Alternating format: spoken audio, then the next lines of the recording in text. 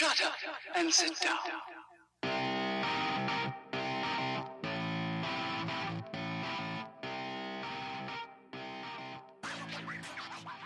Hello, strangers, and welcome to the latest episode of Strangers in a Cinema. I'm your co-host, one of your co-hosts, in fact, Paul Anderson, here with co-host Pete Wall. Pete, how are you this week, sir?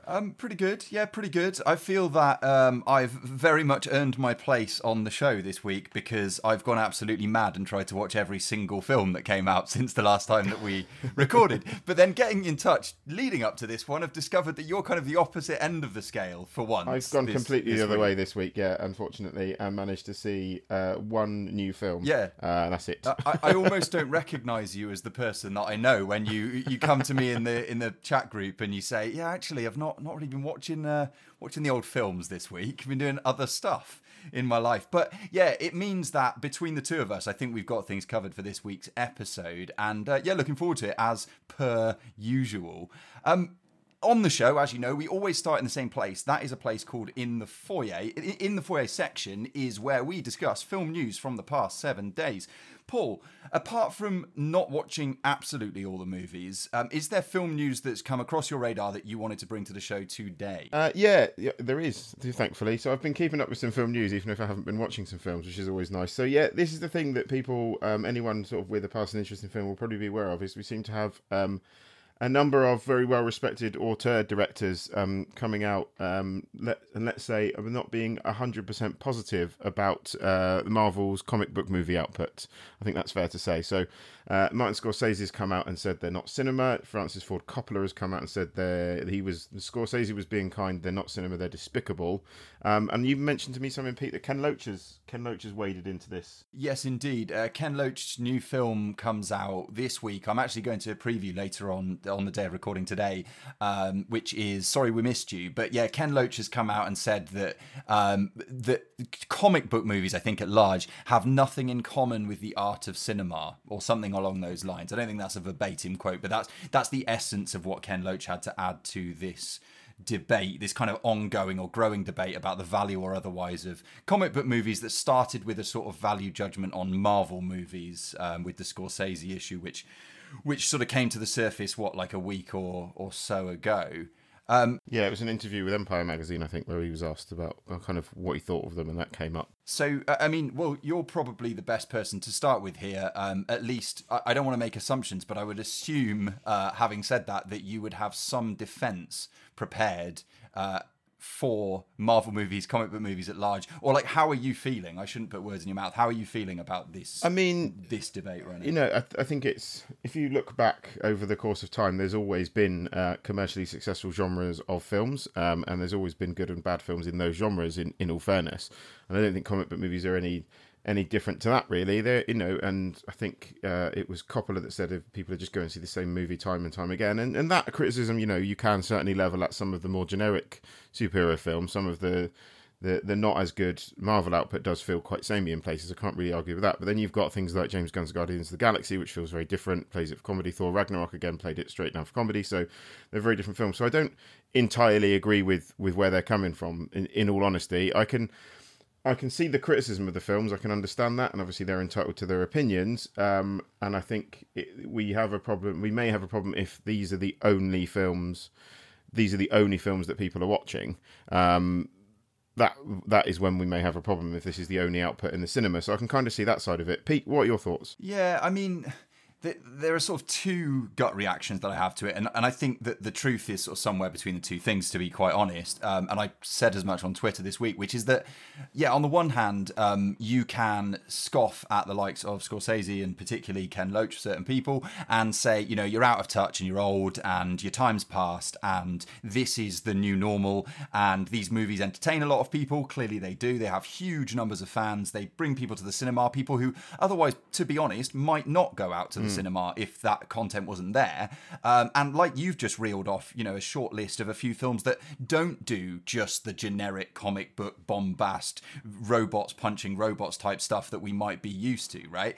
And actually have better writers, better actors, better producers and so on involved in those productions. But on the other hand, I guess that's not even film snob in me, but just film fan in me feels the absolute essence of truth, or the the grain of truth in these criticisms, which is that, you know, cinemas and particularly multiplex cinemas have been deluged with huge budgeted blockbuster superhero comic book movies over the last 15 to sort of 20 years, perhaps 15 to 20 years, which have changed the landscape. And that's not to say, you know, those movies have no value, but it's also at the same time to be able to think with some sense of ambivalence where there's damage done because there aren't the screen spaces available for smaller productions, perhaps. Even mid-budget films are squeezed out of the cinema because at the end of the day, more and more and more, it's become a case of making as much money as possible and not worrying too much about a curation of a sort of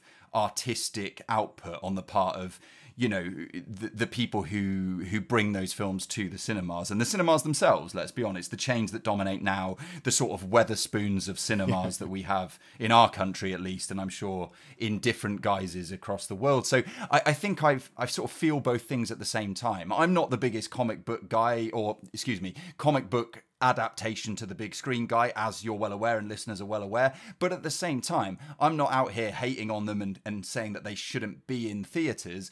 I'd love it if there was maybe sometimes a little bit more balance and theatres would take a little bit more of a risk or have a bit more faith completely agree in with that. promoting smaller I completely projects, agree with you there, because the issue we have is, and I mean, Disney have responded, James Gunn's responded. James Gunn's response on Instagram is quite good actually, so that's worth a read. I won't read it out now because they're his words. So, but Disney have responded and saying actually these films, Bob Iger has sort of bounced back and gone, well, these films make money, and if these films make money, it means we can invest money in smaller films. I don't entirely believe that statement, in all honesty, and I think you're right. The issue is sometimes you're looking to see a film at your local cinema, and there might be only one local cinema, and then suddenly you've got five screens with the same two films on, and you're squeezing out like not necessarily better films, just other films that won't get a chance at a cinematic release at all. So I think there's swings and roundabouts to both of them, but should they be considered cinema? I think they absolutely should. They are just a different genre of film, I guess. Yeah, I think there's place for all of it. There's a place for all of it, for sure. Yeah, I mean, that's the key, though, isn't it? When we say there's a place for all of it, hopefully there is a place for all of it, because there could be a future where there simply isn't a place for some of it. And I think that's the likes of Ken Loach are worried about maybe that future that they see sort of around the corner. But like something I haven't shoehorned into our show for a little while, so I might take the opportunity now, is drawing some kind of analogy between one of my favourite sports, MMA, and cinema, which is like one of my favourite pursuits outside of MMA, I guess. And the reason I bring it up is because in, for example, the dominant fight organisation, let's say the UFC, there's often statements made by Dana White and the powers that be that certain fighter, isn't being pushed by the company because they don't move the needle, meaning they don't generate enough excitement or interest. Just like you might say that cinema chains might think, well, we're not going to overly promote the next Ken Loach film because it's really not going to move the needle in terms of major profit for that organisation, right? But it's a sort of chicken and egg situation, because if you don't promote something, it's much less likely to move the needle. Right, in both the case of fight promotion and film promotion. And so when you look at the amount of, the giant, mind-boggling amounts of pounds and dollars that are used to promote every new iteration of a comic book franchise, compared to the amount of marketing money that's put aside for smaller, indie, human stories, whatever you want to call the other side of this particular coin, it's almost inevitable. It's almost a self-fulfilling prophecy that these giant behemoth films are going to, hoover up all the profits of the cinema and continue to retain the lion's share of residents within those places. So it's hard to see the situation changing until some kind of bubble burst moment where people don't want to fork out for comic book adapted. But then I think whether it's comic book adaptations or whether it's another genre, I think you'll find yourself in the same boat. So I don't think it's specifically comic book movies. It is at the moment, but I can see there, like as I said to you earlier, Westerns used to be hugely popular, so they made a lot of Westerns. So I can see it being one genre or another. And I don't, if you see where I'm coming from, I don't think it's specifically comic book films. I think that happens to be flavour of the month at the moment. And to be fair, it seems to have legs. Yeah, but... I was just going to say, don't you think? And I mean, the counter to this, I guess, is people like Taika Waititi being involved in that world. But I guess you could make the argument that when you think about Western movies, you think about Sergio Leone or like great Western directors who could be put into that category of cinematic auteurs. But I think people who are maybe a bit more anti sort of comic book movies, superhero movies on the big screen, feel like it's that sort of groupthink, focus grouped nature of those movies that disconnects them from the heritage of sort of other genres that you might talk about in the same conversation. So I think you're absolutely right. Like things, the tides change and different genres come to the fore. But at the same time, maybe it's something that gets under people's skin, certain people's skin, about movies that are made by, a giant sort of marketing think tank, seemingly, in some cases. Yeah. And don't get me wrong, some are, but not all of them are. And at the same time, you look back and taking Westerns as an example again. You look back and you can cite those directors, but for all those directors, for all the films they made, there's 100 poor Westerns out there that were just made to put bums on seats. Yeah, so I don't think the situation has changed that much. I just think the genre's changed personally. Yeah. And I mean, I suppose to cap this thing off, then, where do you see this? In terms of Marvel and DC, of course, being at the fore of these cinematic universes that do incredibly well, incredibly good numbers, are you anticipating any kind of downward trend, or do you think that this thing's going to roll and roll for years to come? Like, as a fan of the genre, loosely speaking, do you see a sort of increase in presence at the cinema, things being plateaued in the position that they are now, or any kind of drop off? I've been, from my personal perspective, specifically relating to the MCU in this case, after Endgame, I think I mentioned this at the time, I feel like I could have like 5 years off of these films now, because I feel that wrapped up the storyline, and I feel like I could take a break. So I'm kind of, and I was very kind of nonplussed with the latest Spider-Man release. So for me, the bubble's kind of bursting. Obviously, we review them on the show, so we'll go and see them.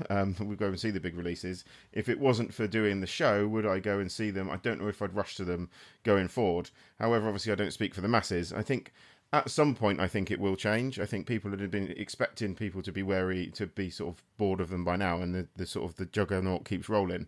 So I'll be intrigued to see where it goes. I think at some point it will inevitably drop off and something will take its place, but we're not there yet. Yeah, and I mean, I think you're right about the sort of cyclical nature of things, because with the increased ubiquity of superhero style movies at the cinema, you get an increased backlash from people who feel aggrieved that we're just getting this and more and more and more and more. Having said that, in the world that we live in now, with social media being as central as it is, a backlash just creates increased conversation between the people backlashing and the people defending those movies, which means they do great numbers in social media, which means they do big numbers online, which means they're still relevant, which means they carry on. So until the balance is tipped, I think we're going to see more of the same for a while. Then the situation tends to eat itself and we get a new thing. Like, think about, I don't know why this comes to mind talking to you, Paul, but maybe it will make sense. Think about the way in which we get cycles in music, and at the moment we're all being presented with this run of sort of ordinary looking singer-songwriter white males who write fairly standard songs but seem to garner amazing amounts of praise and success really quickly. I mean, that'll eat itself too, and soon the next Skrillex or wherever we're going next, I don't know. Or there'll be a bunch of Manfred indie bands on the horizon. I can see that coming back into fashion. Yeah, right. So perhaps this is a load of bluster, and in a bit it'll all blow over, and we'll be on to the next thing, and we can debate how there's too many rom-coms or whatever it's going to be. Yeah. Cool. Well, good to chat about, and we'll come back to it on the show. Obviously, it's the kind of thing at the moment that people seem to be circling back to a lot. Having said that, we need to get out of this section and into the next section of our show, where we review films that we've seen in sort of short form over the last 7 days. That's the section called Popcorn Movies, and it's right after this.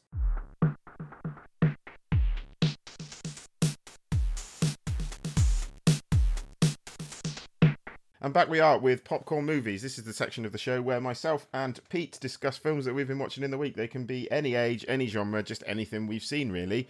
Pete, do you want to go first? Yes, I'm going to give you a choice though, man. Do you want me to go with the absolute diamond first or last? Last. Okay, I'll save that one. Okay. Right. In that case, I can pile through my first review pretty quickly. This is Zombieland Double Tap, which came out on wide release this week. It is Ruben Fleischer's follow-up to Zombieland from what we established last week is like fully 10 years ago. Yeah, it came out while I was at 2009. university, I think, yeah. The fact that it came out in 2009 is self-referentially mentioned in the film with hilarious consequences. Yes, from the tone of my voice, you might realise that I did not like Zombieland Double Tap. I didn't really like it at all, if I'm honest. This feels like one of those sequels that does not need to exist. I don't know that anyone was clamouring for a sequel. I now realise, because when we did the preview, I think I was a bit more enthusiastic. Like, oh, Zombieland, that was not bad. You know what I realised sitting in the cinema pool? I liked the film Adventureland. I didn't particularly like the film Zombieland. And I think in my head, they've kind of muddied together. Because Jesse Eisenberg's in both of them.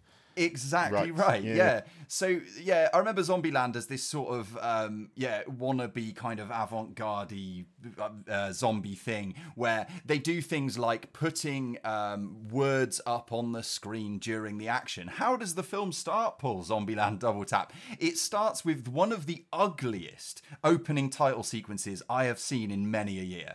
Here you have the main characters fending off zombies in a kind of stylized Zack Snyder-y type of situation scene. And then the names of those actors are in a sort of 2009 is favourable, like 1996 kind of neon light font on the screen in 3 dimensions. And then just like an old 90s screensaver, when the characters make contact with those letters, they sort of bounce off and scatter across the screen. It's horrendous. And this is out in 2019. It looks awful. Sets this thing up. So, I mean, to recommend the film, there are a couple of things. There is Rosario Dawson killing zombies on a monster truck. Okay. Yes, please. Yep. This was good. There is a very, very brief sequence in which Thomas Middleditch and Luke Wilson come in as characters who are very similar to the Eisenberg character. I saw that in the trailer and didn't think it looked particularly funny, if I'm honest, but... yeah. Just to finish that thought, the Woody Harrelson character and the Eisenberg character are the stereotypes. Woody Harrelson is a kind of outdoorsy alpha male guy who wants to, he says something like, you need to nut up to get something done. Shut up or nut up or shut up. Nut up or shut up. I think that was the quote. Yeah.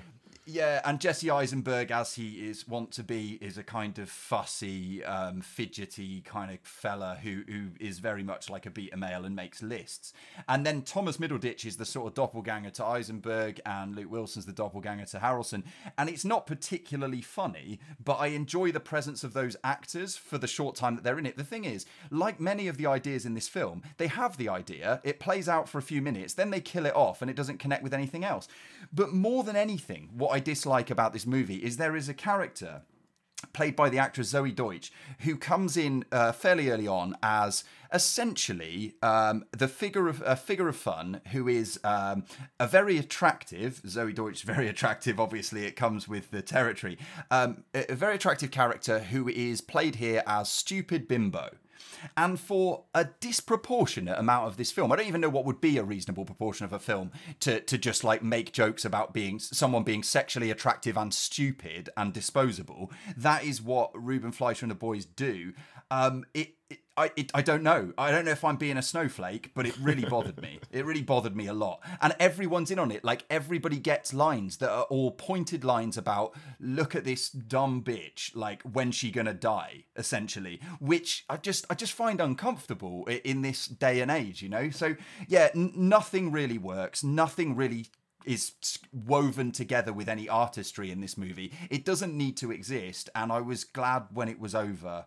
And we don't need a triple tap. And just to confirm from our preview, there is certainly the sense that double tap is referring also to social media. Okay. That's the kind of film this is. Yeah, you don't want any part of this. I mean, if you see it, that's on you, Paul. No, I mean, I'm not in a rush. As I said, I never rated the original particularly highly anyway, so I haven't been in a rush to see this, hence why I haven't seen it. So good. Yeah, I wouldn't worry about it. It sounds like I've dodged a bullet, so thank you. What have you got first? What I've got first this week is Jackass. Or in this particular case, Jackass 3 or Jackass 3D. I haven't watched any Jackass for quite some time, so I was being intrigued to see how well Johnny Knoxville and Chum's antics, shall we say, would hold up. And it was a pleasure to say I still love Jackass, I'll be honest. It's very, very silly.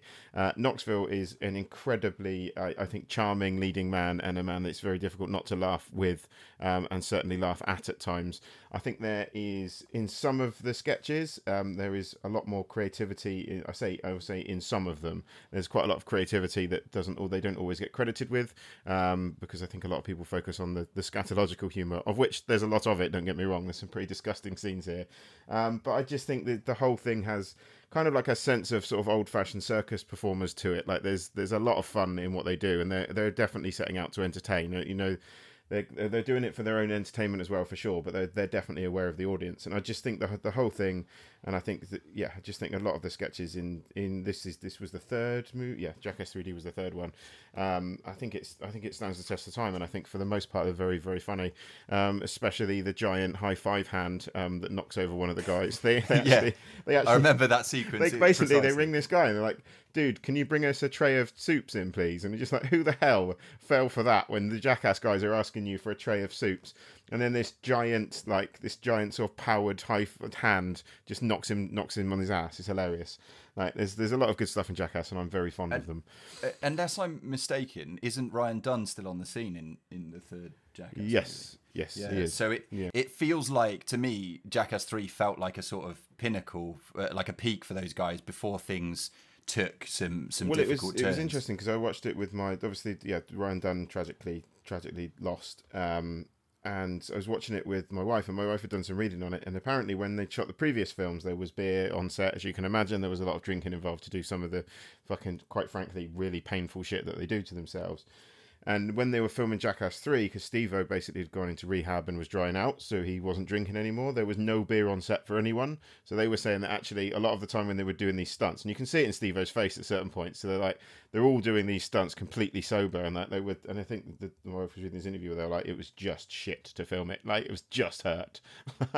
Fear. Just real, sober, stone cold sober fear. Yeah, absolutely. So no, it was a lot of fun. Jackass remains, Jackass. I always have a soft spot in my heart for Jackass. So yeah, it was nice to rewatch it. Pete, what's up next for you? So next for me is another wide release, this one being Official Secrets from director Gavin Hood, who's made things like Rendition and Eye in the Sky. We previewed it last week with the interesting caveat that, of course, a lot of this the events of the film are centered on the town of Cheltenham, which is actually where I live and where, Paul, you used to live, of course.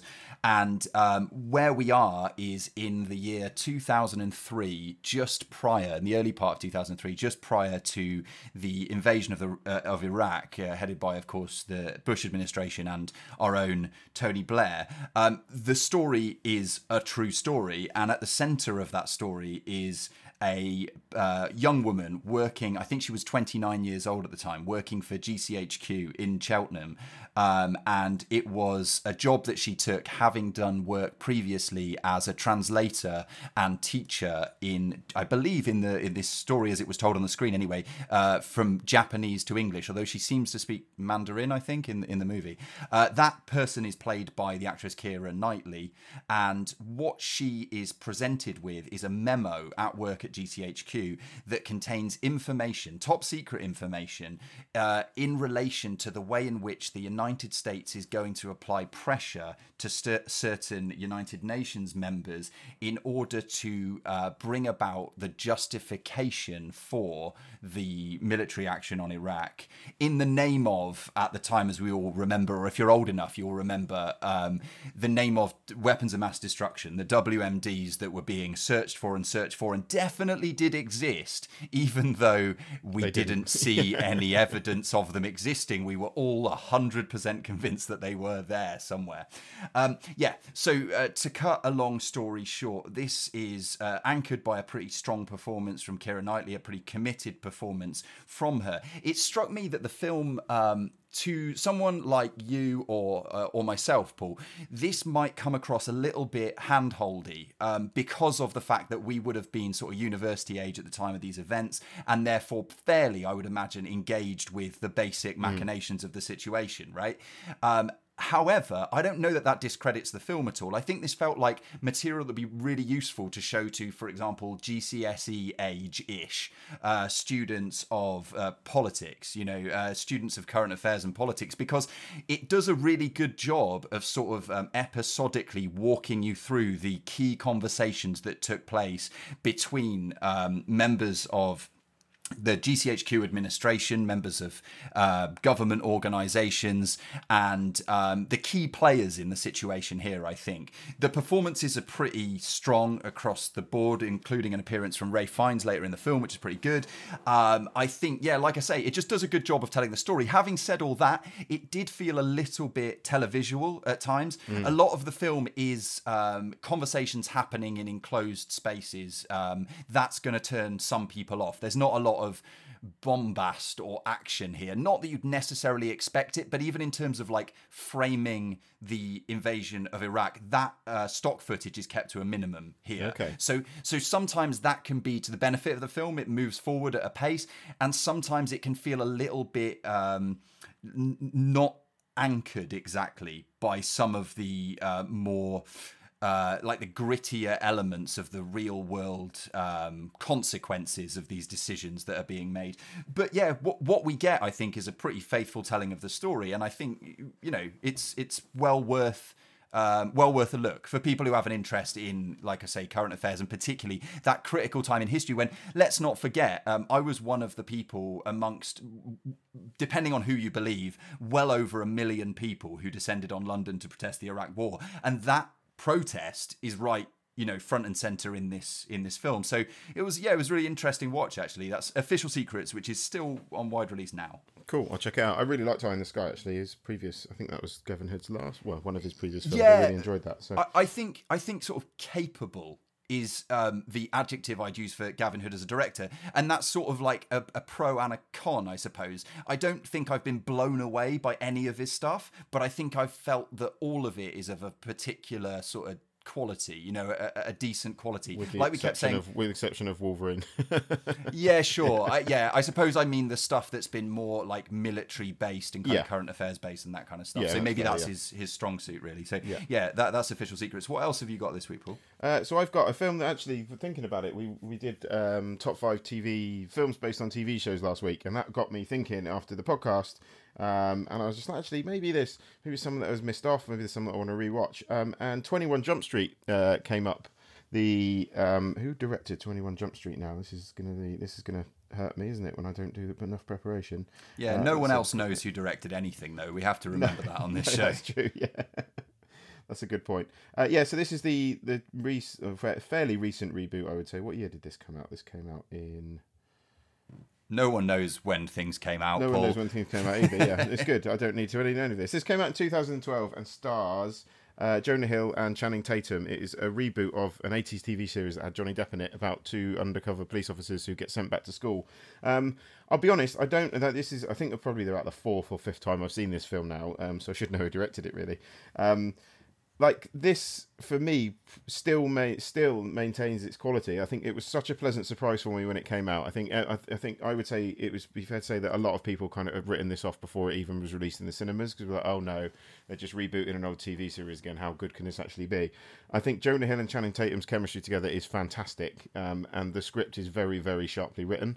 And the film stands up really well for me. Are you about to save me with the director? I am, and I think you're going to kick yourself. It's Phil Lord and Christopher Miller. Oh, I am going to kick myself. Yes.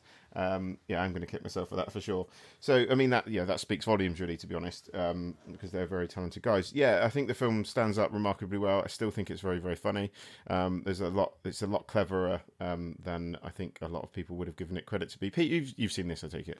Yeah, I have. And I was just thinking, if only we'd done a list recently where really good TV shows turned into movies were relevant. But yeah, it didn't make our list, did it? Either of us, 21 Jump Street. No. But I basically agree with you, man. Like, I found it, maybe I don't think about it that often, or like maybe I can't quote that many lines from it, but it was a good, entertaining movie and like better than I expected. So, yeah. And the sequel's surprisingly funny as well, actually. It kind of is, yeah. Pretty well I as well, agree. so. Yeah, that's 21 Jump Street. Sorry, Phil Lord and Christopher Miller. I will remember your names in future. Right.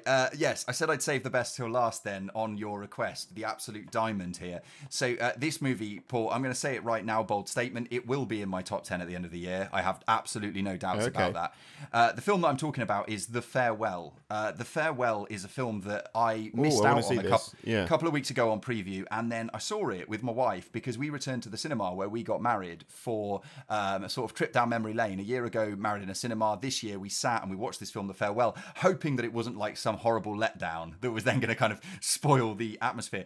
This one is a film directed by Lulu Wang, and it is based on the autobiographical story that she originally wrote and narrated for This American Life, the massively successful radio show and podcast, in 2016. So it turns out that Lulu Wang was having a really hard time getting this project financed because financiers were looking at it and saying things along the lines of, so you're going to go with an all-Chinese cast. That's going to be an incredibly tough sell. Yeah. You need to include white actors. Otherwise, we're not going to finance this movie. And basically griping about the project that she wanted to release to the public. She didn't want to compromise. So what she did is she put together a version of this autobiographical story, which is all about how she was as a child, moved from China at age 6 over to America. In her case, Miami. In the movie, the character moves to New York.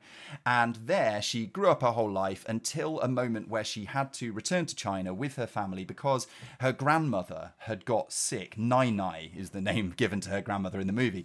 Had got sick and in fact had cancer.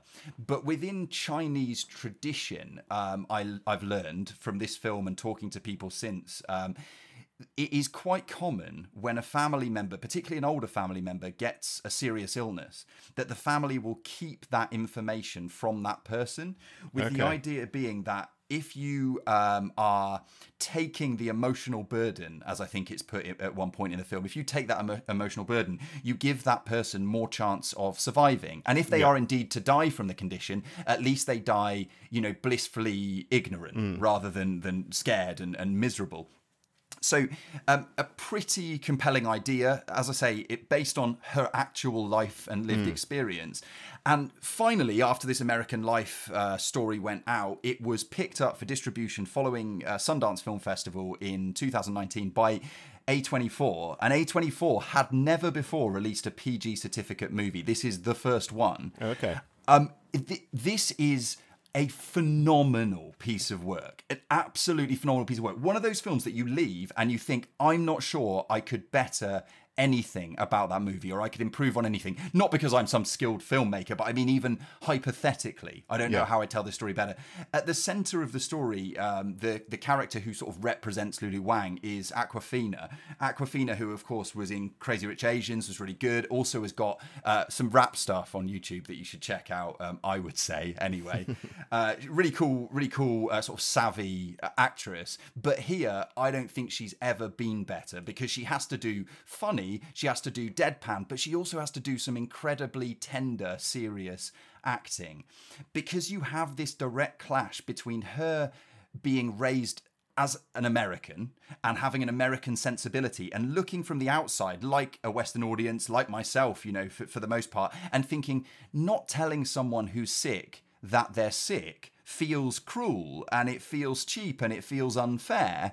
And then the film slowly sort of unwraps the reasoning behind that way of thinking, I guess. But it manages to do it in this way that sort of whips you along in an entertaining, sort of at times heartbreaking, really moving series of events. And then the director herself has flourishes like, really simple thing, but there's a wedding organized in China as the front for everyone going to China. So grandma can't know that the whole family's descending on her town because she's dying, possibly. So she has to have some other justification. So they say, yes, this one grandchild of yours, he's getting married. He's getting married. He lives in Japan. He's getting married to a Japanese girl. They've only known each other a few months, but we'll say it's been a year. We'll have a wedding. Fantastic. And at that wedding, the guy who is the groom for this basically sham wedding is really struggling to hold it together. And then he starts drinking. And as we all know, when you start drinking, keeping your emotions under wraps is ever and ever more difficult as time goes on. And she does this great thing where she films a drinking game, which is sort of a mainstay of, any Asian wedding or party. She films a drinking game where the camera keeps swinging around a round table to whoever's turn it is to respond. And this guy, because he's all drunk, to be fair, and racked with emotion about the fact that he can't tell anyone that his grandma's dying, he keeps losing and he keeps drinking. And then in order to indicate that everybody has got drunk and at least this guy is a casualty of the game, she just spins the camera on its axis. So it's spinning round and round and round and round this group until it sort of blurs off into the next section of the film. And it's these kind of touches that, to me, identify Lulu Wang as like a major talent as a director. And then this story is just one that it doesn't matter that a large part of it's in Mandarin and subtitled, because it needs to be seen by more people. Later on, we'll talk about overlooked films. I hope this isn't an overlooked film. And I wanted to add one more thing, Paul, and then I promise I'll stop talking.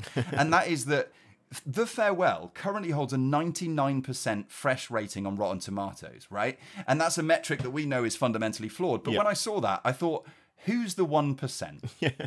Who's the 1%? And I've looked it up, Paul. It's a write-up by The Mail on Sunday, who said, given that this movie is about Chinese tradition and largely in Mandarin, why is it being given a push? And that, for me, sums up as well as anything else why that paper is a rag that is not fit to, clean your shoes with. So, The Farewell is fantastic. I can't say enough good things. I wish I could talk about it more. Frustratingly, where you got married is a cinema in the town in which I live in, and I've missed this film at the cinema because it's not on anymore. So I'm kicking myself now. So I'm going to have to find a way to watch it before the end of the year. I'm very excited, Pete. So thank you. Yeah, well, now that they're, of course, since Sundance, now that A24 are on board, I'm sure that in due course there will be good distribution of physical and streaming media and stuff like that. So sure, don't miss out. You and of course everybody else listening, if any of that sounded good. Talking of things that sound good, Paul, in just a moment, we will be back with the section of the show that we call Coming Attractions, where we look ahead to the good and maybe not so good films that are coming out in the week ahead, right after this.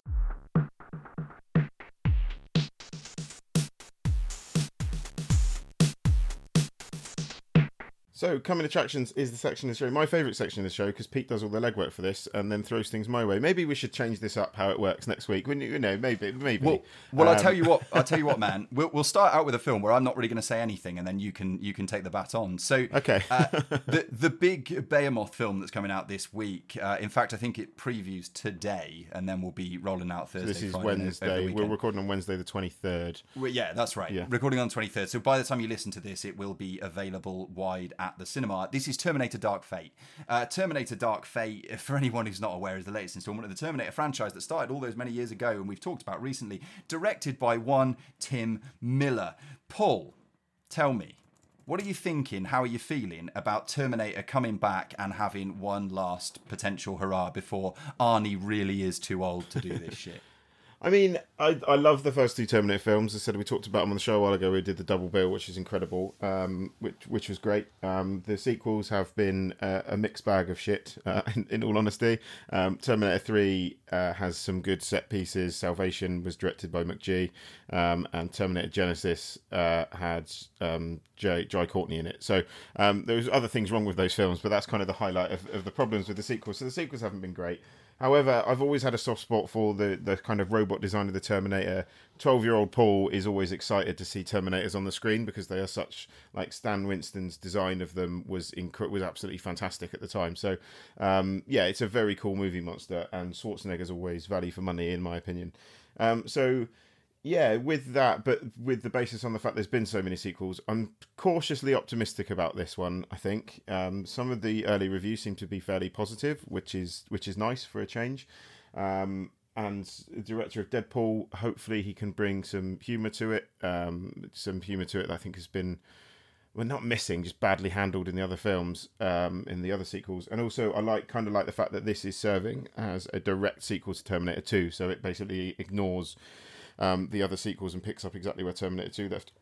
And a badass looking Linda Hamilton's back again. And a pretty badass looking Mackenzie Davis in this one as well. Which I'm Mackenzie Davis seems to have spent some time in the gym before the making of this film. I think it would be fair to say. Yeah. So yeah, no, I'm quietly confident for this one. To be honest, I don't think it will be that bad. I don't think it will be that bad.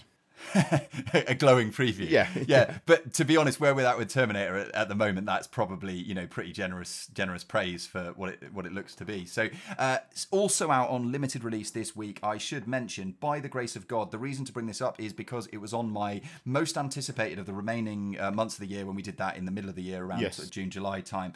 This one is from director Francois Ozon, that people will know from stuff like The New Girlfriend and Swimming Pool and so on and so forth. The kind of director that once you get in, if that's your kind of thing, you're probably going to search out all of the films. I'm one of those guys, Paul. Are you excited about By the Grace of God? By the Grace of God, yes. I think In the House was the last film I watched by Ozon. I haven't seen all of his work, admittedly, but I very much enjoyed that. So that was that true? Is that a film by him, or I just made that up?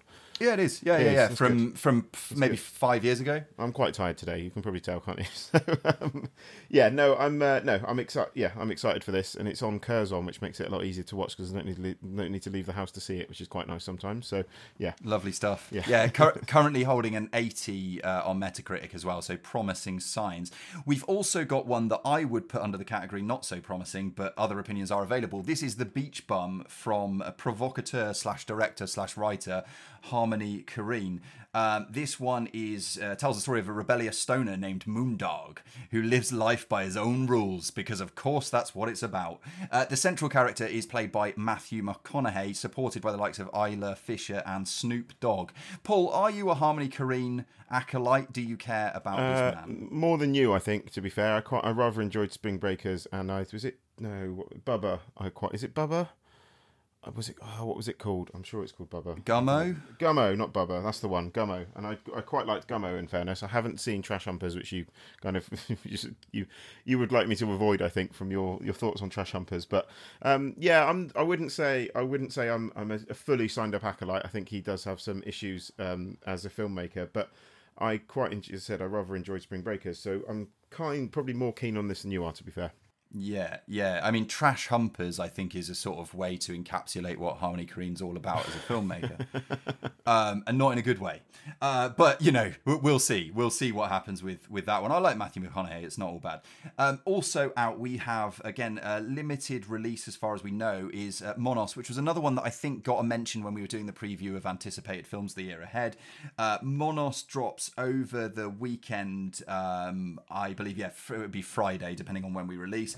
On a remote mountaintop, 8 kids with guns watch over a hostage and a conscripted milk cow. Interesting stuff. And I'll tell you something, Paul. I remember that I think both of us had seen the trailer and it looked really, really visually striking, this movie.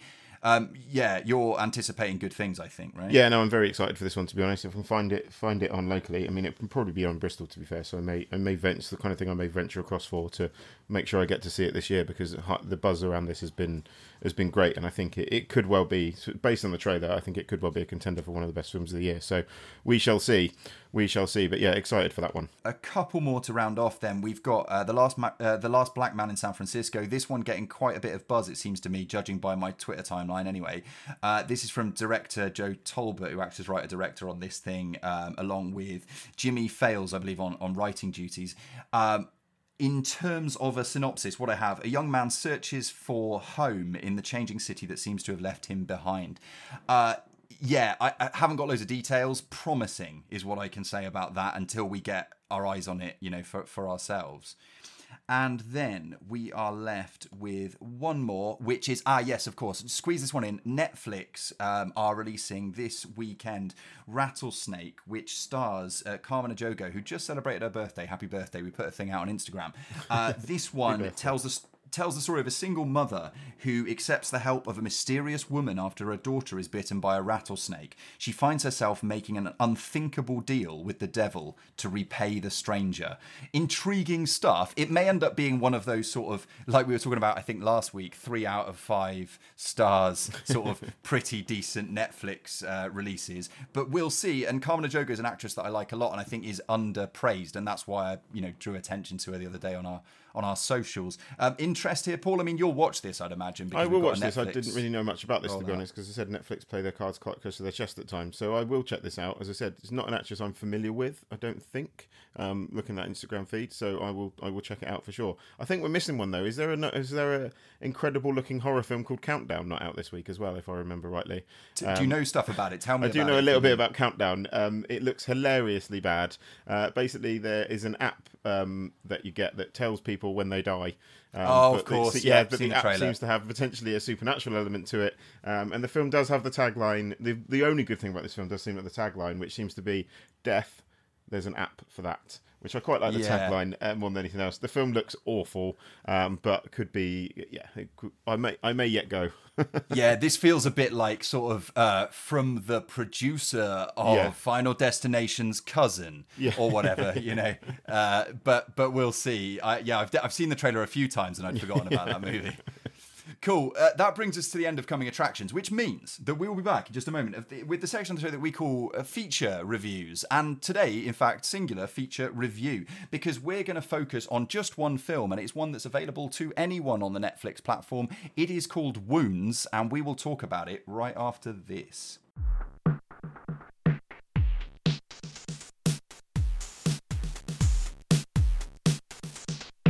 So yeah, as Pete said, this is one feature review this week, which is the film Wounds. It's a Netflix exclusive release, certainly in this country. I think it was originally a Hulu production in stateside, if I remember rightly. I might be mistaken. But this is directed by the Iranian director Babak Anvari. Pete, set this one up for us. So listeners may know from the superb Under the Shadow with his previous horror film. Yeah, and British Iranian Babak Anvari. Okay. Lives in the UK, as far as I know.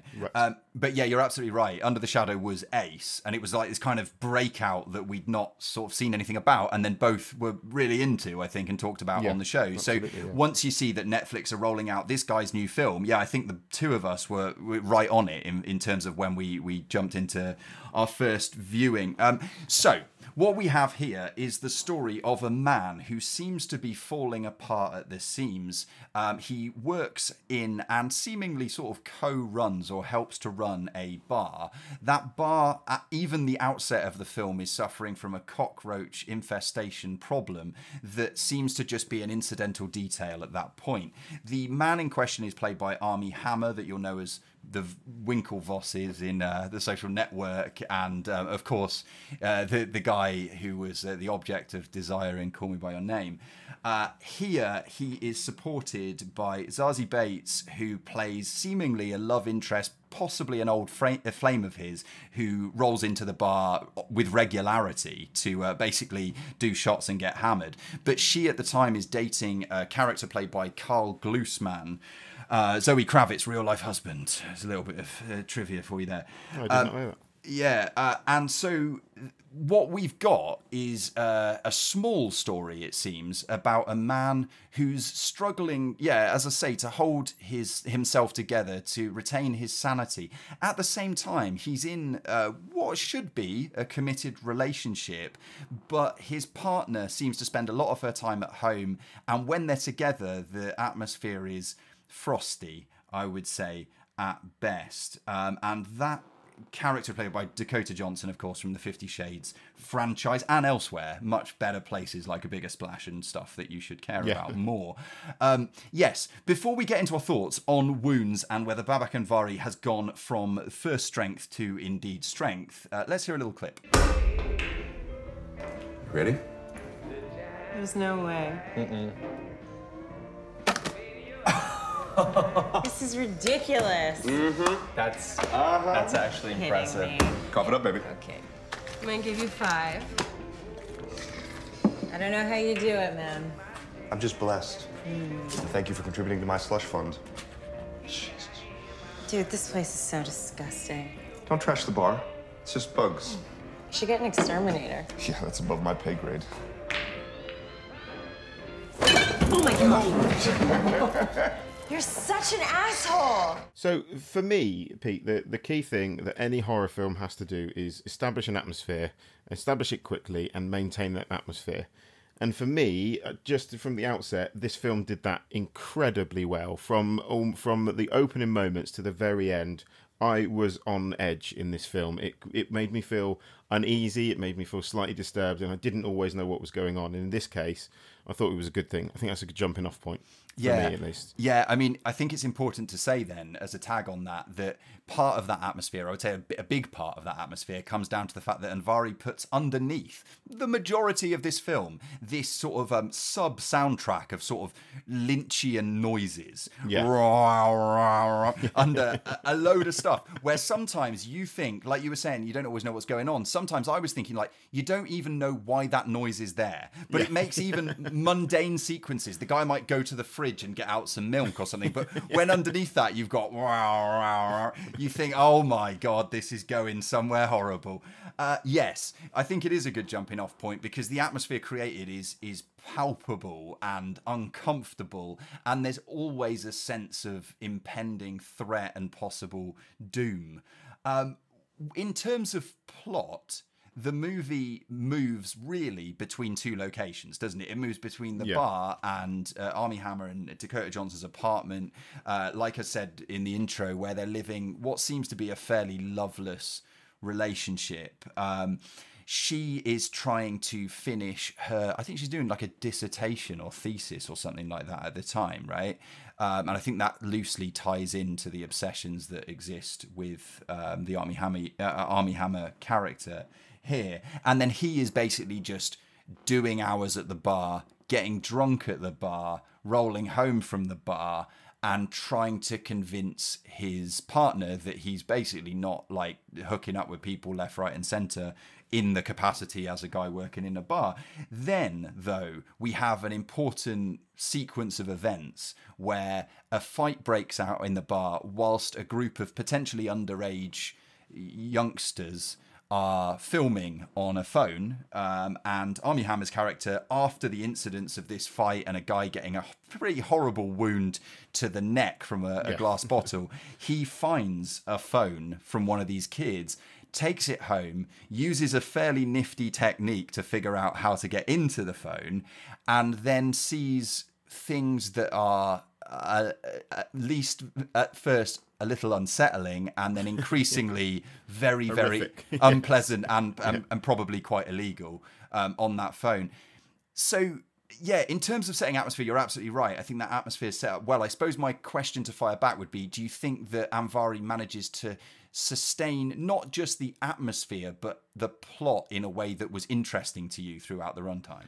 Yes. And I'll be honest, I genuinely loved this movie. I thought it was fantastic, and for me, I thought it was almost a match for Under the Shadow. In all honesty, because it's the kind of film where I can see people's criticisms on the plot, and I have read a number of criticisms. I do seem to be in a minority, a smaller group that really like this film, and I can see people's criticisms and I can understand people's criticisms. But sometimes, for me, with horror like this, for it to make me ask questions, for it to keep me on edge, is enough for me for it to be a successful horror film in its own right.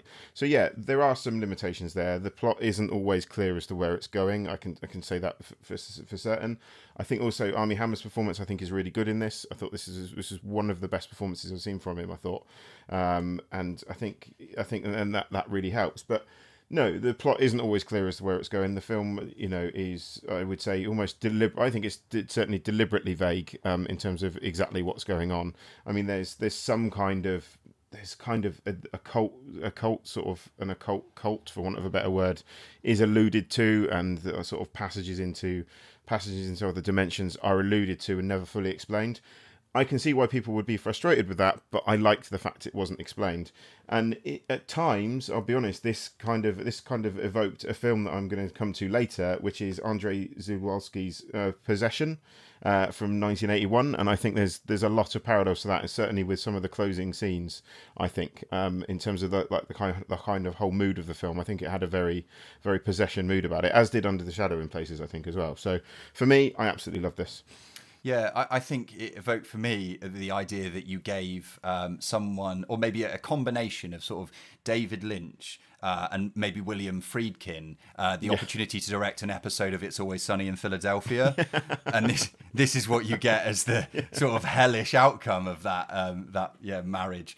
I mean, also I think what Anvari's really good at is individual scenes. There's a sequence where Dakota Johnson's character is at home on her own when her partner, Armie Hammer, returns and finds her seemingly completely catatonic, staring at her laptop screen. And then there's a detail that I won't spoil here, but there's a detail about her condition at that time that's exactly the kind of thing that really gets under my skin when it comes to sort of psychological horror stuff. Because for me, one of the scariest elements that you could have in psychological horror is just people acting in ways that people shouldn't act. And ways that make you worry about people at just sort of a very basic human level. So I found some of those sequences really, really effective. And I think this guy is very, very talented. I would say my comeback on sort of all the positives that you said about this movie, and it's just a maybe slight difference of opinion, because like I say, I liked the movie, is that I felt maybe that it well, I think you alluded to it, like it didn't necessarily know what to do with what it had. It's one of those films that feels like an amazing short film, and then maybe at feature length either needs to be longer or maybe slightly rearranged. I don't know, because it builds all this atmosphere, but then it's almost like you've got all this atmosphere, you don't know what to do with it, so you sort of blow it up at the end. And don't get me wrong, he blows it up in a tremendous way. The closing shot is one of the best horror scenes of the year, I think, and I will stand by that. I think the closing shot is fantastic. And there's because there's all this sort of interesting subtextual stuff going on, because of course wounds in the movie are going to be an allusion to something else, and I think it's plain to see from early on that we're looking here at the sort of degraded psyche of a man who basically has no soul, or his soul is sort of disappearing with every passing shot of Tequila, right? Like in Under the Shadow, we were looking at, through the frame of mother and child in a crumbling apartment, the horror of war, like an external threat. In this case, it's an internal threat. It's a guy destroying himself and the consequence of him destroying himself and sort of destroying his own life. So that was really interesting. And I suppose I feel like I either wanted less of it or I wanted more of it. And what we get is somewhere in the middle, and so it maybe it doesn't feel like it fully explores its themes before everything comes to this spectacular end. And then I was left with this feeling at the end of the movie, like, I'm not sure that I really loved that movie, but man, it went out with a bang. It went out with such a bang at the end. So I've got love for that. I think there's a lot to be said about movies that just know how to finish, rather than sort of, man, does this know how to finish. It doesn't do that thing, like when you listen to bad music, I often think like the sign of bands who produce sort of bad singles is they don't know how to finish, so they just fade them out. Yeah. Just fade it out. Just keep doing the same refrain and fade it out. Oasis used to do this with like every song. Fade it out, because we've played the same song for 7 minutes for some reason. Fade it out. And in this case, Anvari doesn't do that at all. Yeah, just blows it up. Lovely stuff. And like you said, strong performances as well. I would say that the Zazie Bates and particularly the Carl Glusman character seemed like really weirdly underdeveloped in terms of Carl Glusman has so little to do here that he just sort of wanders in, looks a bit sulky, flounces about a bit, leans on the bar. I wanted more, because this is a guy who was in, Love for Gaspar Noé and like has done bigger stuff. And I know he's a supporting role in the movie, but like it felt a bit incidental that he was even there. And almost I didn't buy that relationship at all, the Zazie Bates the Carl Glusman relationship, to be fair. You totally buy that this guy behind the bar, who's unbelievably handsome when he's not, haggard to within an inch of his life, you definitely believe that there could be history between him and Zazie Bates, but maybe not the other relationship. It kind of made me think a little bit, weirdly, of Colossal as well. Not in the sense of all the stuff that happens, but just in the sense that you had the character in that as well. Who you've got the character in the bar, I guess. There's definitely parallels to Colossal. I hadn't thought of that at the time, but I'd say that's a fair parallel. But that's a movie that deals again with all the psychology around sort of drinking yourself to drinking yourself stupid, I guess. So, yeah, a lot to recommend it though, definitely. I may not be as fully 2 thumbs up on board as you are, but I definitely like the movie, and I think more people should see it. Yeah, no, and I said for me, it's a strong 2 thumbs up recommendation for sure. It might even bother my end of the year list. I'll be honest. It grabbed me that much, and again, I will hark back to what I said at the beginning. It's all about, for me in horror films, it's all about atmosphere. And if you get the atmosphere and sustain the atmosphere, I will forgive a lot. And this has it in spades. So highly recommended from me. Yeah, absolutely. And you can cycle back to it for a second viewing, of course, before we get to the end of the year, because it's available on Netflix. So anybody listening to this who's interested in all this business that we're talking about here, by all means, check it out for yourself, form your own opinion. And then, in due course, I guess we'll find out whether it did indeed make that top 10 list. But I said there at the end, Paul, this is the kind of film that I think needs more viewership. It needs people not to look at what is a very middling set of critical opinions at the moment. I think we're somewhere around the 50-55 mark in terms of Metacritic for Wounds. More people need to see it. We don't want it to be overlooked. So we got our thinking caps on again, as we do, and we thought, how can we beautifully segue into a top 5? So what we've got for this week is our top 5, which is overlooked horror movies. You see what we've done there? And we will be back with our top 5 overlooked horror movies right after this.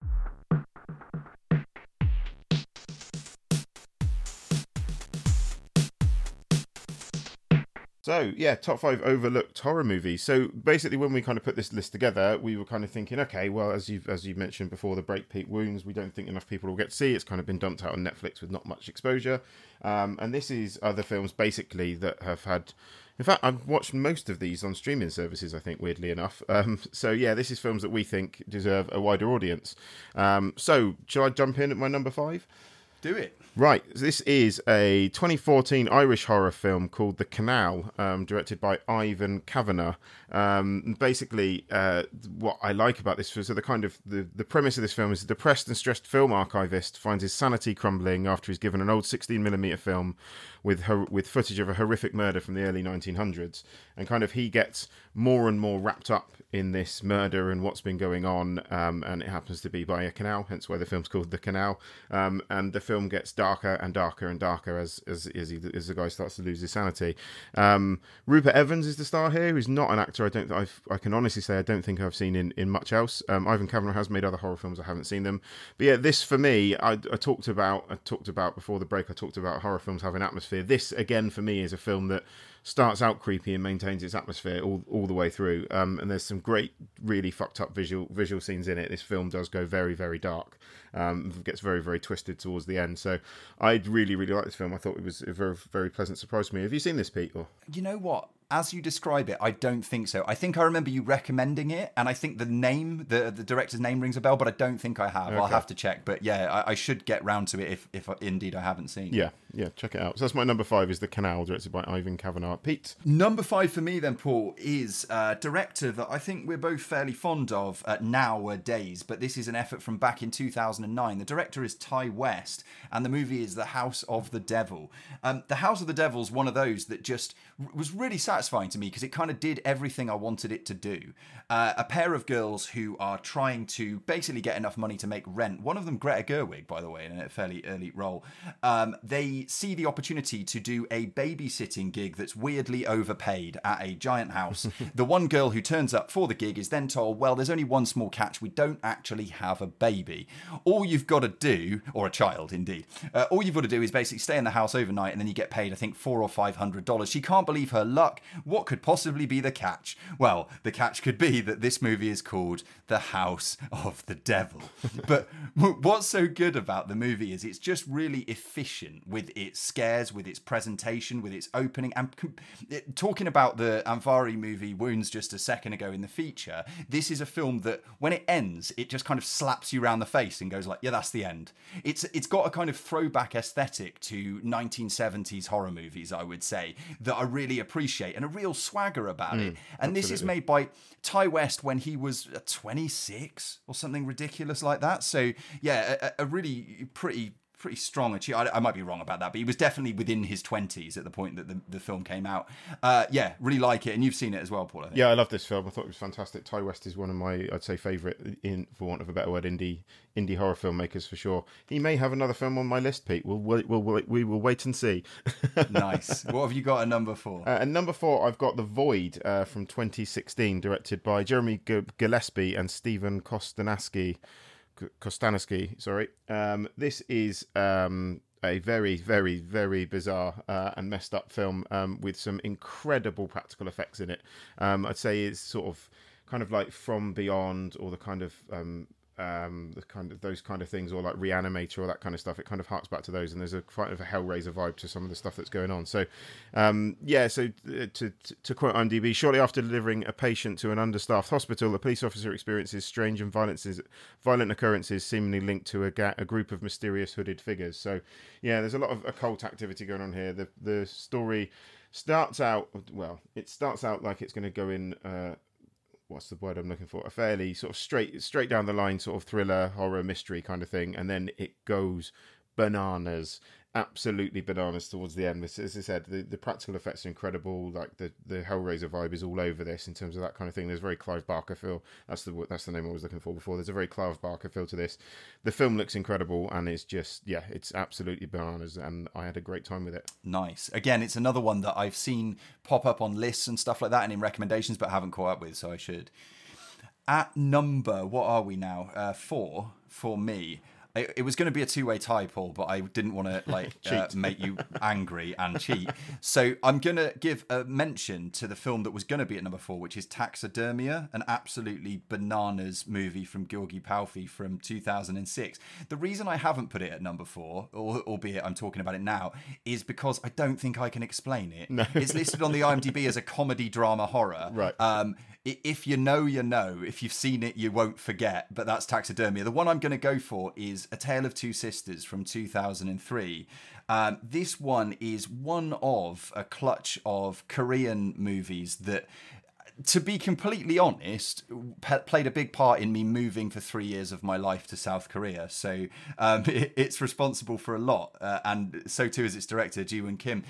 A Tale of Two Sisters I've put on this list not because it didn't get decent distribution. It was distributed by Tartan over here. People who are into that kind of thing saw it. I just feel like when people nowadays talk about J-horror and K-horror and that sort of new wave from Japan and Korea, not many people talk about A Tale of Two Sisters, and I think that's a shame because it's a movie that is so meticulously designed. The director has put so much care into sort of the colour grading of different areas of the house. It tells this story of two sisters, as you could imagine, who return to a summer home with their father and stepmother, and they spend a period of time there, and things go from sort of frosty between them and their stepmother to just outright kind of murderous and creepy. And all of the time, just like in many of the best horror films and psychological horror films, there feels like there's something a bit wrong. Apart from the events that we see on screen, we know that underneath the surface there's a bit more happening, and this is brilliantly brought to brought into reality, or brought into being, I should say, by the director, where he does things like a bit like Lynch in Eraserhead, where there's like a hand that's underneath a cupboard. And it's all kind of slow camera movements and silence and anticipation and a real building sense of fear. But then on the one hand, he can do that kind of a jumpy scare. And on the other hand, he's got like human horror. One of the girls, these girls are young teenagers, I believe. One of the girls suffers a period that comes on during the nighttime and wakes up horrified with her own body. So there's like a deafness to the way in which the director unsettles the audience on different fronts, I would say, in this movie. It all ends in a way that might be a little bit divisive, but at the first viewing back in, 2003 or 4, I was just blown away. I've heard great things about this and never caught up with it, so I will add that to my list for sure. Keep hearing great things, so...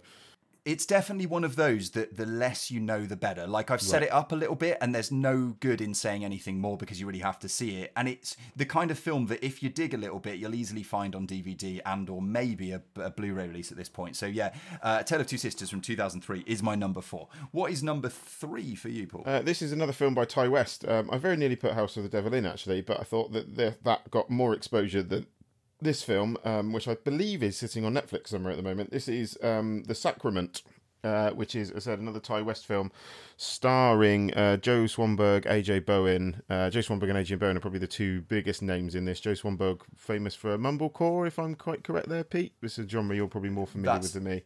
That's what people would say. Yeah. Fair enough. This basically is kind of like it's kind of found footage, if I remember rightly. A news team trails a man as he travels to the world of Eden Parish to find his missing sister, where it becomes apparent that the paradise may not be as it seems. So that was kind of a bit of a poor setup from IMDb there, to be honest, because Eden Parish is the home to a cult that his main character's sister has joined, and they go and basically try and rescue her from a cult. If you think you've seen films that skew dark, you probably haven't until you've seen The Sacrament, because where this goes, it's just Ty West. He makes some very dark horror films, and he makes no apology. He makes no apology for this. The Sacrament for me was tense from the get go. Again, very atmospheric, and I just loved how dark it went. It takes no prisoners, and it's a cracking, highly entertaining horror from, again, a director, Ty West, I happen to think is very underrated. Nice. Yeah, it's one that I've seen, and like you, I think I was kind of torn a few ways between a couple of notable younger horror directors, sort of indie horror directors, and I went for House of the Devil, but equally, Sacrament's one to watch for sure. At number 3 for me, then, is a film by a very established director, but I would argue very much an overlooked work from that director. I'm talking about the film Bug from 2006. This movie, directed by William Friedkin, which anybody with even a passing interest in film knows, of course, is the director of The Exorcist, amongst other things. But I don't think many people actually took notice of Bug. It's screened on limited release, I believe, at the time. I managed to catch a screening when it came out back then in 2006, and I felt very, very lucky to have done that, because this was one of those movies where I walked out of the cinema just overwhelmed with how much I loved what he'd done with this material. It's based on a screenplay from Tracy Letts, who's written tons of stuff, August Osage County included, that I talked about recently. But it stars Ashley Judd and Michael Shannon, and what we have is a very simple setup. Have you seen Bug? No. Okay. You've mentioned Michael Shannon and William Friedkin, so I'm in. No, I like it because each time we throw to each other and go, have you seen this? And the other person says normally no. Yes. But it's better, yeah. It underlines the credentials of the entry on this list, I think. Overlooked, Yeah. So, Michael Shannon in the movie is this guy who presents himself in a small community in the South in America, where Ashley Judd lives as at a local bar. I think they meet first of all, as a guy with a sort of mysterious past that he later reveals to be, according to him, military in nature. And very quickly, there's an attraction between the two of them, but attraction that seems to be based not just on a sort of surface level physicality and the fact that they're lonely, although I think those things play a factor. The fact that they're drinking, also important in a lot of couplings, I believe. Yeah. But the fact that both of them need the other for particular reasons. They fulfill some sort of requirement that they have at that time. Ashley Judd lives alone. She invites Shannon's character back to her house, and they have one of those sort of 0 to 100 relationships where suddenly they're inseparable. And very quickly, she's welcomed this guy into her home, and he's started to influence the way that she understands the world. He tells her about his past. He tells her certain things that he believes to be secret truths that other people are not aware of about the military, about wider society, about the American government. And because she's so infatuated with this guy, she takes all these things at face value and allows herself to become sort of inextricably bonded to him. It turns out that perhaps this character is a little bit crazy in some way, or maybe he's just a guy who has been through so much that he's got some form of sort of PTSD. Either way, the name of the film Bug refers to the fact that the two of them jolt awake one night when Ashley Judd believes that she is covered in bugs, and then Shannon explains why that is. That's all I can say. Bug is fantastic. In fact, there was somebody on Twitter who put up a post saying, you know, what's a film that not enough people have seen? And under the Strangers handle, I put out a thing just saying Bug. And there were a load of replies from people saying, oh my God, Bug is so good. What a film. People need to see it. So, yeah, a big recommendation from me. 2006, Bug from William Friedkin. Get on it if you like stuff like that. What's number 2 for you, Paul? Number 2 for me is kind of 2 films. I'm kind of cheating here. Well, we'll go with the first one, although the second one is arguably better. But we'll go with Creep, directed by Patrick Bryce, starring Mark Duplass, which I know you put me onto, Pete, if I remember rightly. Starring Mark Duplass. It's a film about a young videographer answering an online ad for a one-day job in a remote town to record the last messages of a dying man, played here by a very, very creepy and clearly having a great time Mark Duplass. He notices the man's behaviour is somewhat odd and starts to question his intentions. So, yeah, this is a very tight and effective horror, I think. It clocks in at 1 hour, 17 minutes, so surprisingly short, which is not always a bad thing, to be honest, for horror films. And I think it's a film, it's very well put together, it's very atmospheric, and certainly has an incredible, and I'd say Mark Duplass playing a different type of character than we've normally seen him play, as a very, very creepy man in this film.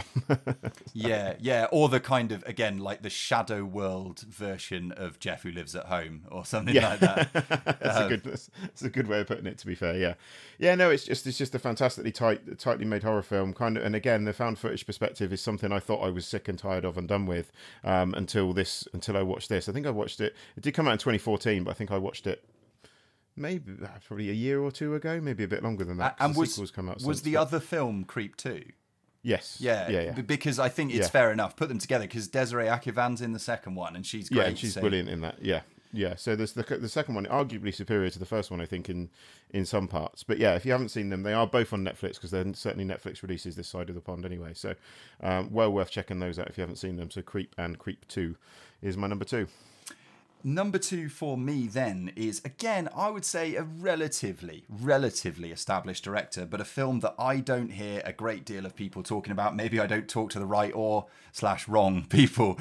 Number 2 for me is Climax from Gaspar Noé, released in 2018, just last year, and that I caught up with at the beginning of this year, a bit later than the coolest of kids. You'd already seen it, hadn't you, Paul? I was on that cool list, yeah. You were on the cool list, yeah. And the reason this gets on here, you know, people might read the synopsis of this movie and think, how does this qualify for overlooked horror films? Well, first of all, because it's been overlooked and not enough people have seen it or talk about it. But secondly, because, yes, it's about a dance troupe meeting up in a sort of a large cavernous building to practice their moves and then party into the night. But no, it's not Step Up to the Streets or something like that. It is absolutely hellish in a way that I still find sort of flashing into my mind from time to time, because the key thing to understand about Climax is that what you have is a group of incredibly talented, incredibly athletic, incredibly vibrant people, and into that group of warring egos and skills, you have some sort of acid-like drug that drives everybody mental. And then what Gaspar Noé does is he spins his camera all over the shop. Anyone who's watched his movies before knows that you're going to feel car sick by the time you get to the end because of the way this guy moves the camera. But he leaves you in this situation, and all you want to do, he keeps looking at doors all the time. All you want to do is go out of the door, but you can't because you're stuck. I mean, you can stop the movie. That is your prerogative. But yeah, I was strapped in for the long run on this one, and I'm not going to incriminate myself too much here, Paul, but there are times in my life where, I've imbibed substances that have made me feel a little bit out of control, a very strong coffee, maybe a Darjeeling tea or something like that. And It's about as far as I've gone as well, Pete. Feel a bit loopy. And so, you get that sort of sense memory when you're watching this movie, but then it just goes up and up and up to sort of 11 and beyond. Sofia Boutella is at the center of it, falling to bits like everybody else is here. Someone who has so much poise and so much control over herself in other films, including Step Up to the Streets, incidentally. And here she is a mess, and everybody's a mess. And it's like Noé has had this thought experiment, which is, what would happen if we took the id of people to its logical extreme? So the guy who just wants to fuck everybody gets to pursue that to death. The guy who's violent gets to pursue that to its logical conclusion. And nobody has any airs or graces or self-control. They've all been stripped away by this set of chemicals that are coursing through their veins.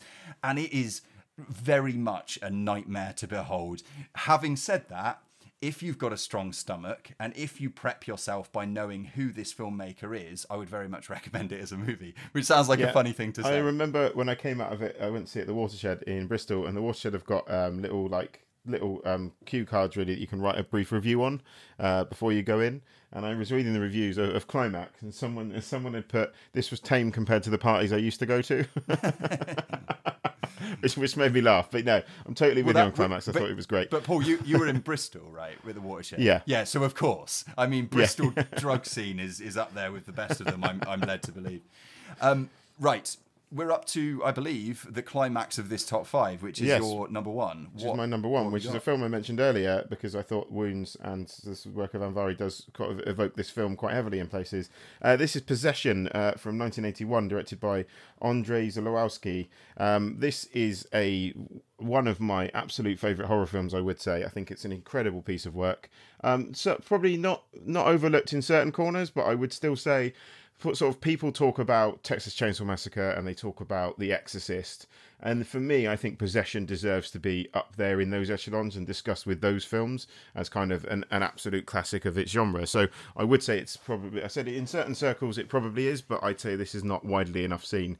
It certainly won't be for everyone because it's not an easy watch and it makes no effort to be an easy watch. It is a very disturbing film in places. Essentially, you've got Isabella Gianni plays a character married to Sam Neill, who she starts exhibiting disturbing behaviour, asking her husband for a divorce, and he thinks he's cheating on her, but it turns out she might be cheating on him. But what is she cheating on him with? I think would be one of the key questions that this film raises.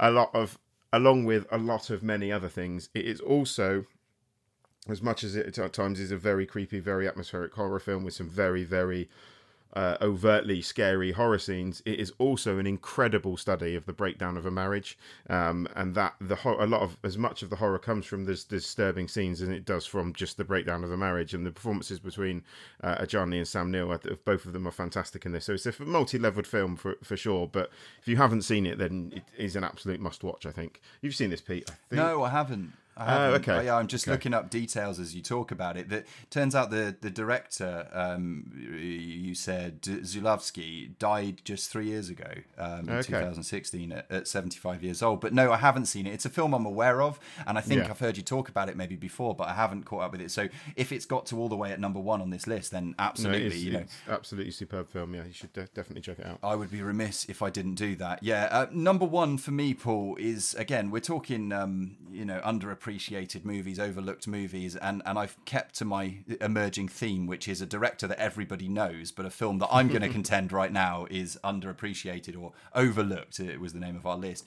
The director in question is David Lynch, Paul, and the film I'm going to talk about is Inland Empire, because I think that, apart from the fact that I'm a massive, massive, massive fan of this film and David Lynch, and I think that's been documented in the past, I think that this is one which people at large have sort of written off a little bit as, we talk about the good old, the the old sort of classic Lost Highway and Blue Velvet and Eraserhead, and people trot these out as sort of favourite films. They get on a lot of lists and so on. And then there's this thought, I think, amongst the general populace who care about this kind of thing, that Inland Empire was this experiment. It was shot on handheld digital cameras, Lynch sort of turning his back on film, and maybe it's an experiment more than it is a complete project. All of the stuff about how he didn't have a completed screenplay, so he was making it, quote unquote, making up as he went along on set. You'd forget all of that. Forget all of that. Forget the people who tell you that this thing needs to be edited down because it runs 3 hours. This is David Lynch that we're dealing with, and no, it absolutely doesn't. It needs every minute of its 3 hour runtime. I will die on that hill. The film, if you ask David Lynch about it, is simply the story of a woman in trouble, and that woman is played by Laura Dern, one of my favourite actresses of all times. And this role in Inland Empire is one of the reasons that I hold her in such sort of high regard. What you've got, though, not completely unlike Mulholland Drive, is essentially, without digging into everything that this movie represents, is essentially somebody trying to piece together their fractured psyche after a horrible event. And I think that ties it quite neatly to Mulholland Drive. The setting here, though, isn't a sort of broken Hollywood so much as it is Laura Dern works as an actress. Have you seen this movie before I just blather on? I have, yeah. Okay. Okay. I've only seen it the once, I think, and I liked it at the time. But it's about time for a second watch, I think. So Laura Dern, her character applies to work on a film that's called On High and Blue Tomorrows, and she is told, along with her co-star, played by Justin Theroux, that there has been a previous incarnation of this particular production, and both of the leads died. So that production came to an end. And it's the first of many sort of hints, big hints by David Lynch that something else is going on here.